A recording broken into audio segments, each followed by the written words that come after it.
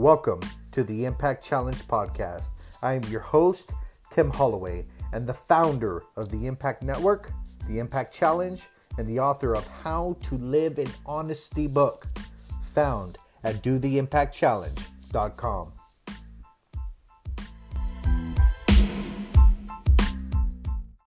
Welcome, everybody, to the Impact Challenge podcast. Back at you again, and we're still talking about some serious stuff. So we are going to still talk about forgiveness, but we're going to talk about a traumatic event that happened to you that set in motion this pain.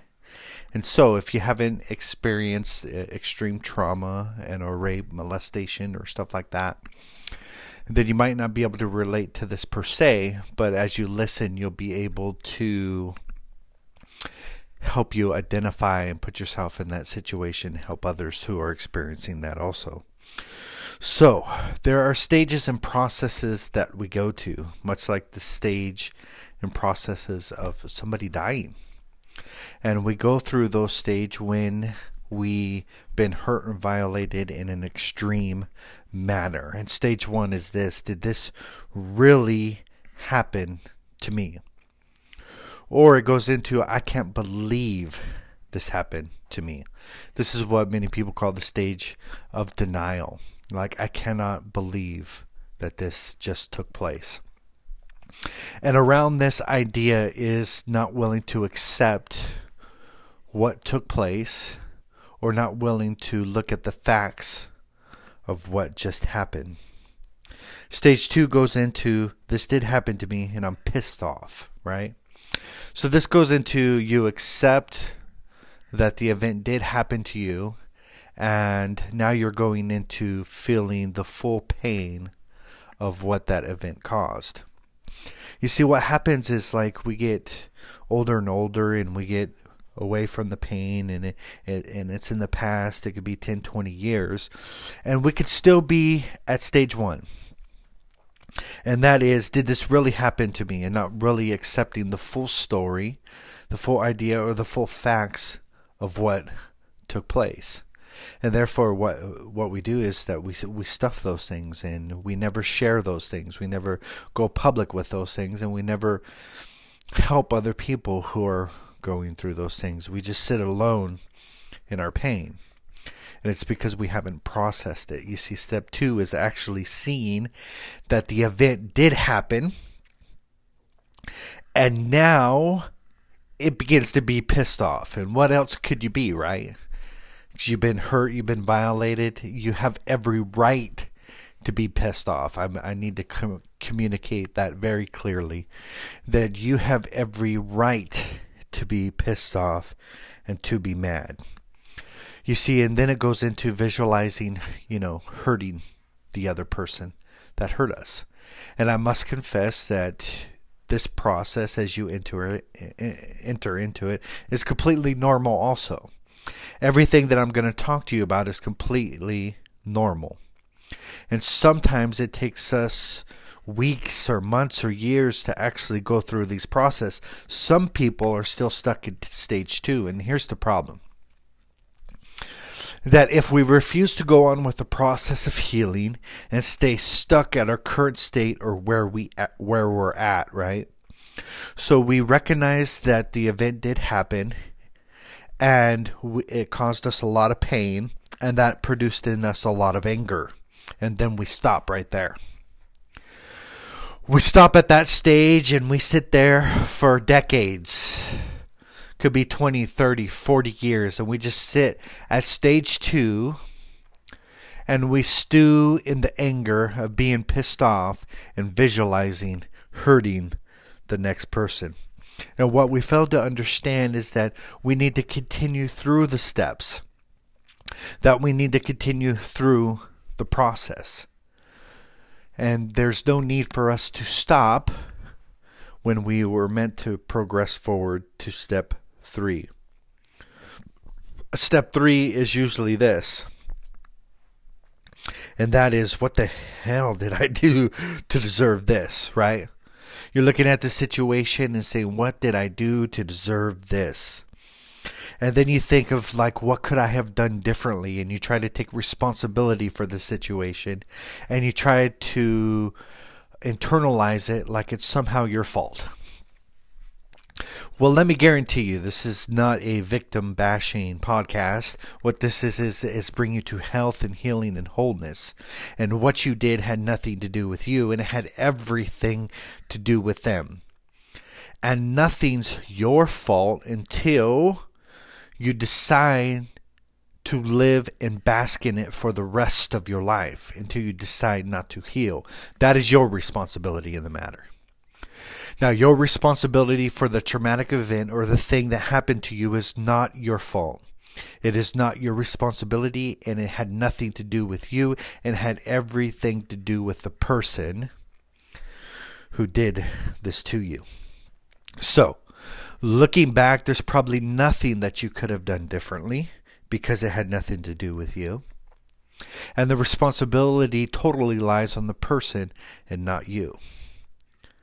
And that's just the fact of the matter. And that's step 3, is walking through that and recognizing that it is not your fault. It is not your responsibility for the traumatic event. We'll get to your responsibility in a minute. Number 4. Since we start feeling like it's all of our fault and it's our responsibility and what could we done, this leads to a depression, a sadness, that I need to do something to feel better about myself. And this is where alcoholism comes in. This is where addiction comes in. This is where cutting comes in. This is where any kind of detrimental habit that causes you to feel a little bit better about yourself. You see, you are depressed, you are sad, not merely for the event, but what you have interpreted the event to mean to you. So if you experience a traumatic event, you're interpreting it. What could I have done differently? It's all my fault. I'm dirty, I'm ugly, whatever it is that the event communicated to you, and you're believing the truth. If you experience a traumatic event, you might have got the feeling that you're weak.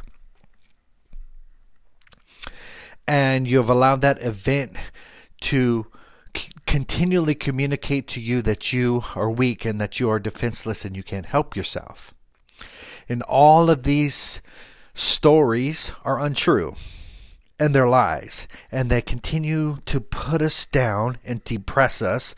That's what depress means, to push down, to be weighed down by all the lies.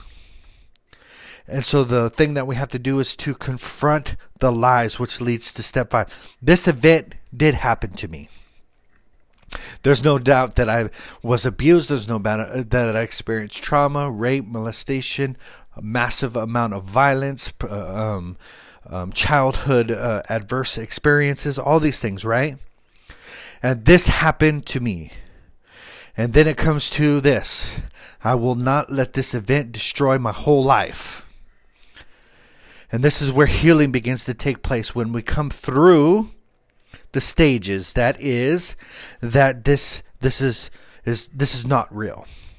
Stage 2, this is real. This did happen to me. I'm really, really pissed off. Stage 3, taking responsibility for the whole thing. Stage 4, I'm depressed, I'm sad, and all these things.